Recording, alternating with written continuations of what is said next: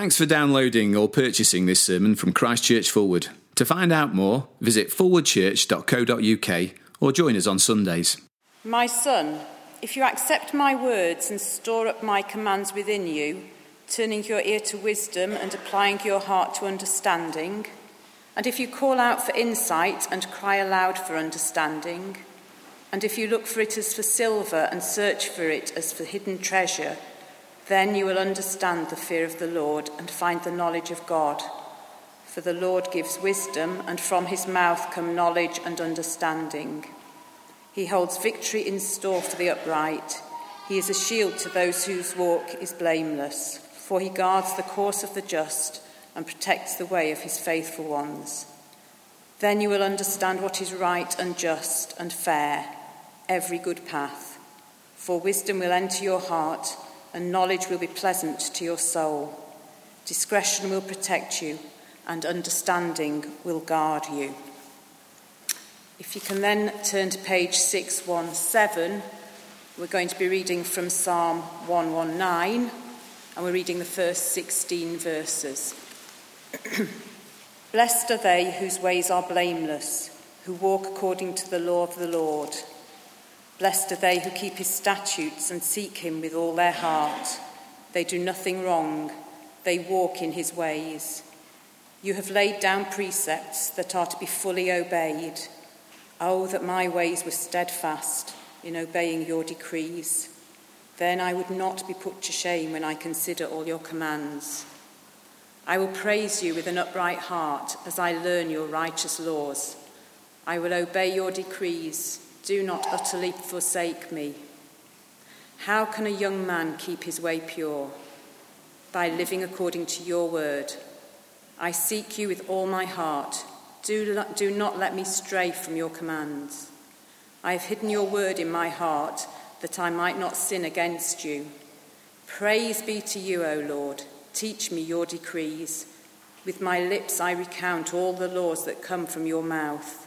I rejoice in following your statutes as one rejoices in great riches. I meditate on your precepts and consider your ways. I delight in your decrees. I will not neglect your word. Heavenly Father, we do indeed thank you that you speak today through your word, the Bible, and we pray that as we come to it now, you would give us eyes to see, that you would teach us full obedience, holy reverence, and true humility to the glory of your name. Amen. Please take a seat. You might like to find the yellow outline that you were given on your way in, and please do turn back to the reading in Proverbs chapter 2 on page 635, which we'll be looking at in the next few minutes. Well, Gold Rush is a TV show that follows the efforts of several family-run Canadian gold mining companies. I've only seen a couple of these episodes when I've been visiting a relative who's a fan of the show, but it's extraordinary the efforts that you see them going to find just a small seam of gold somewhere in the hills in northern Canada. It's a major operation.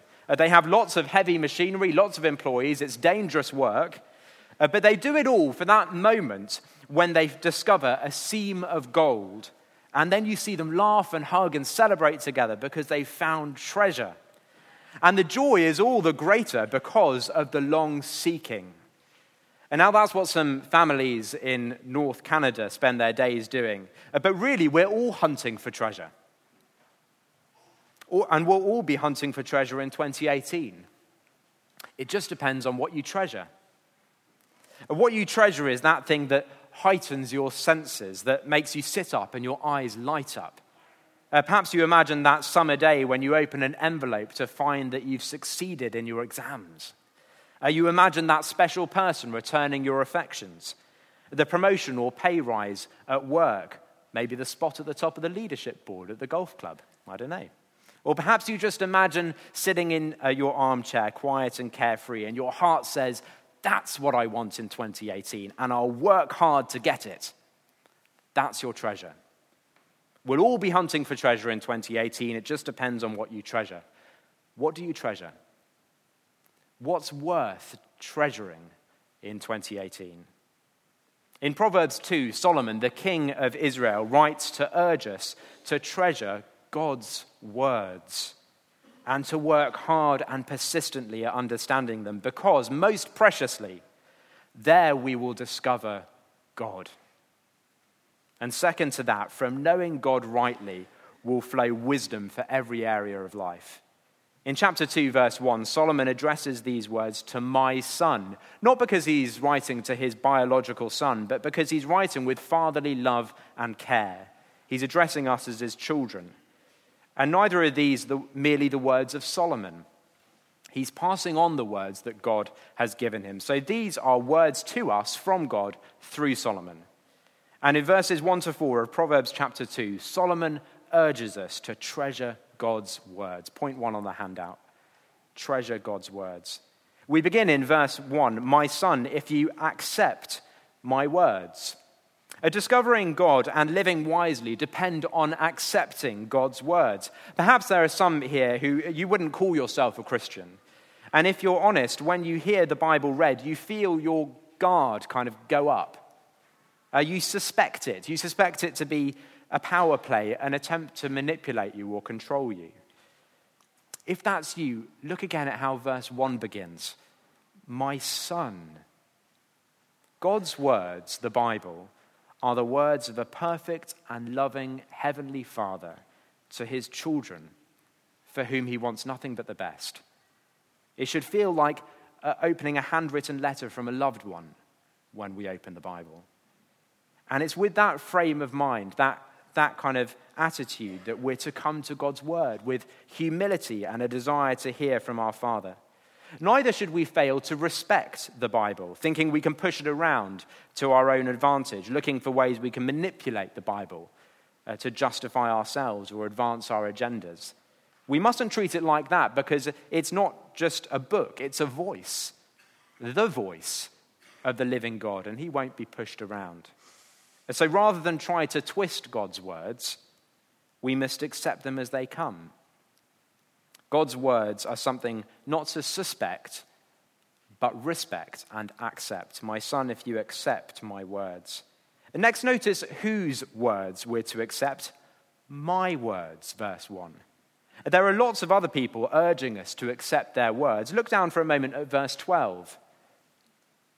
Wisdom will save you from the ways of wicked men, from men whose words are perverse. And then verse 16.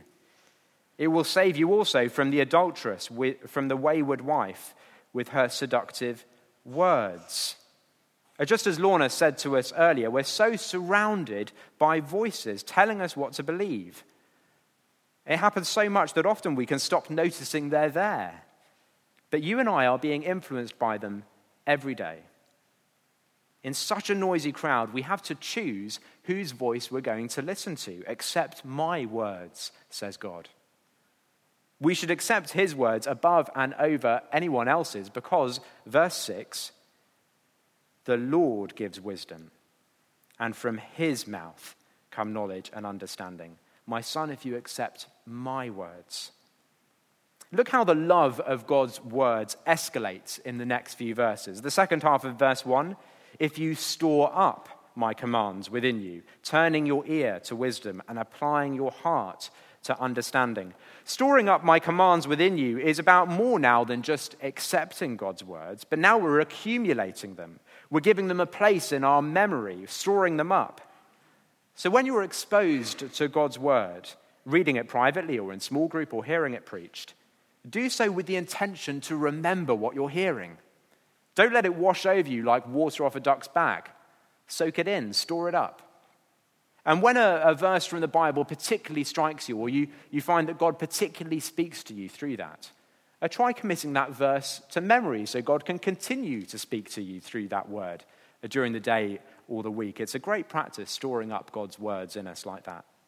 Verse 2, turning your ear to wisdom. This isn't just accepting God's words or even storing them up if and when you hear them. It's listening because you want to hear them.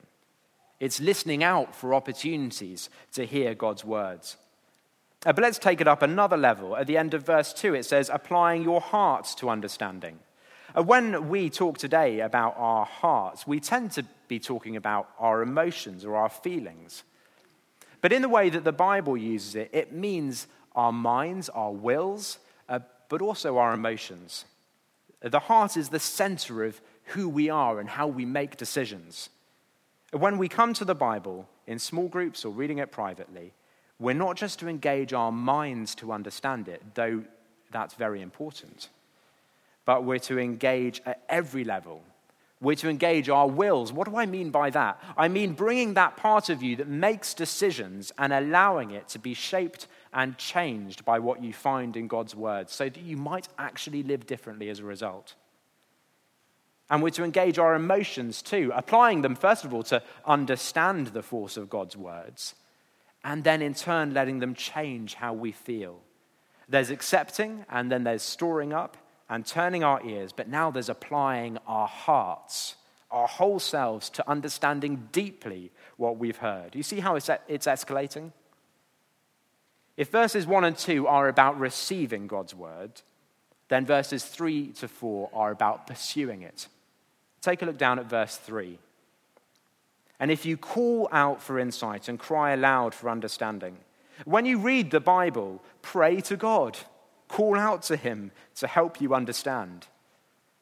If you ever have to move church because you go to uni or because you move home, don't join a church where the Bible isn't clearly taught. Insist on it. Cry out for it. Give me God's words. Settle for no less. Verse 4 says, and if you look for it as for silver, even more than calling out for it, there's doing the hard work to find it for yourself. Silver, like gold, must be mined. And that's hard work, whether in the hills of Canada or in the Bible on your lap. Let's be real about this. Reading the Bible can be really hard work. Someone was telling me this week that several times they've started trying to read the Bible in a year and have got stuck at Job. And I was actually quite impressed. I've fallen much earlier than that, trying to do the Bible in a year.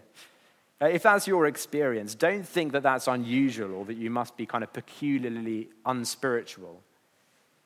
Sometimes, even often, reading the Bible is hard, but then everything worthwhile is. Look for it as for silver. And at the end of verse 4, search for it as for hidden treasure. Do you see how the love of God's words has grown? It began with accept my words, then store up, turn your ear, apply your heart, call out, cry aloud, look for, search for it as for hidden treasure. But why would we treasure God's words like this? Why when it's such hard work? Why would I get up early to read it even when I'm tired? Why would I switch off Netflix even when there's a cliffhanger? Why would we treasure God's words like this? You'll only do the digging if you want the treasure. So let me show you the treasure. We're at point 2 on the handout. Treasure God's words to discover God.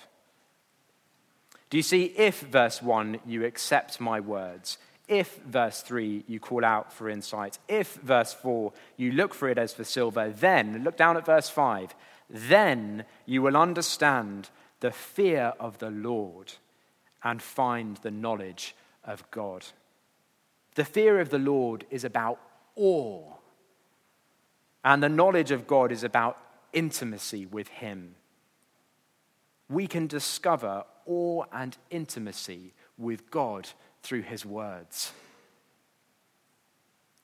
Last week, I went for a walk with my brother and his family. He's married, 3 kids. The eldest of their children is a 7-year-old girl called Ava. And we went for a walk. My mum was there as well. And we parked up the car, went for a walk around the lake.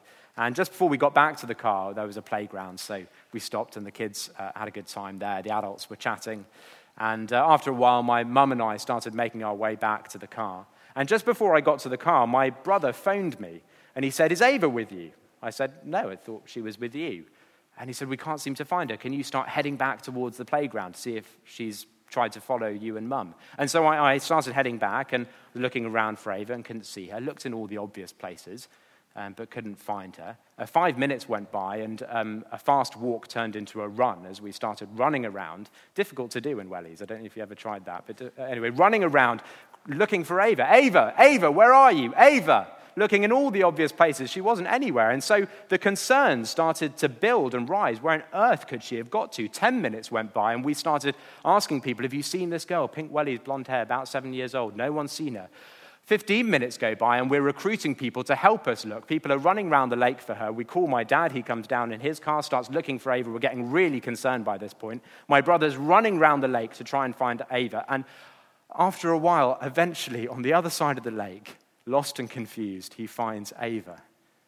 But we worked hard to find her. We would have been there all night if we had to be. Why? Because we love her, because we value her, because she's precious to us.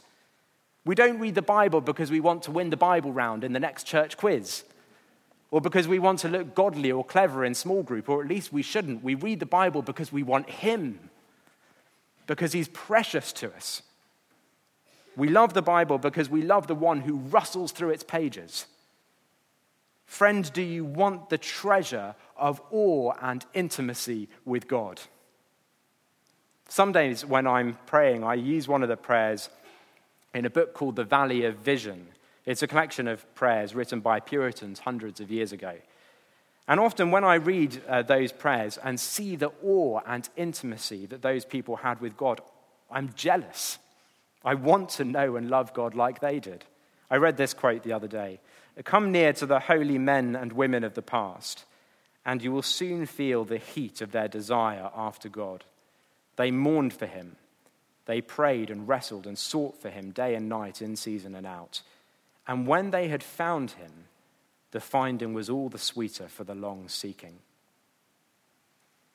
Friend, if you find reading the Bible hard work, then don't worry, you're normal. But know that it's worth it because he's worth it. There'll be days that feel unrewarding, maybe weeks or longer. But the finding is all the sweeter for the long seeking. And what's more, you can be sure that your seeking won't be in vain. If you accept God's words, calling out for insight and searching for it as for hidden treasure, look again at verse 5. Then you will understand and find the knowledge of God. You won't waste your time. There's no doubt about it, not because we're confident in our own skill in reading the Bible, but because we're confident in verse 6. For the Lord gives wisdom, and from his mouth come knowledge and understanding. When we seek him like that, like verses 1 to 4, the Lord graciously gives us wisdom and understanding. He gives us spiritual eyes to behold his glory in his word. And this is where we behold that glory, in Jesus Christ. In the New Testament, Paul describes Jesus as the wisdom of God. And he says, in Christ are hidden all the treasures of wisdom and knowledge. When we seek God's glory through his word, he gives us his Son, and he says, he is my glory. When we seek a way to know God through his word, he gives us his Son and says, he is the way to know me. If you treasure God's words to discover awe and intimacy with him, he will give it to you through his Son. If you're not a Christian here this morning, and if you want to know God, then we want to help you to discover him in his word. You've already heard this morning about the Christianity Explore course. It'll be starting in about 3 weeks' time. There are flyers around the building. There are a few details on your news sheets. Talk to us, those of us that are wearing badges. We would love you to join us and see the goodness and glory of God in his word. But know this, Jesus is treasure worth digging for. And with the fear and knowledge of God come all the blessings of knowing him. Verse 7, he holds victory in store for the upright. He is a shield to those whose walk is blameless, for he guards the course of the just and protects the way of his faithful ones. When our relationship with God is set right, we start living according to his commands. So many things in life start falling into place. Compare for a moment verses 8 and verse 11. Verse 8 says, for he, God, guards the course of the just and protects the way of his faithful ones. But verse 11 says, discretion will protect you and understanding will guard you. Verse 8 says, God will guard and protect us. Verse 11, that discretion and understanding will. The point is that God protects us through the discretion and understanding he gives.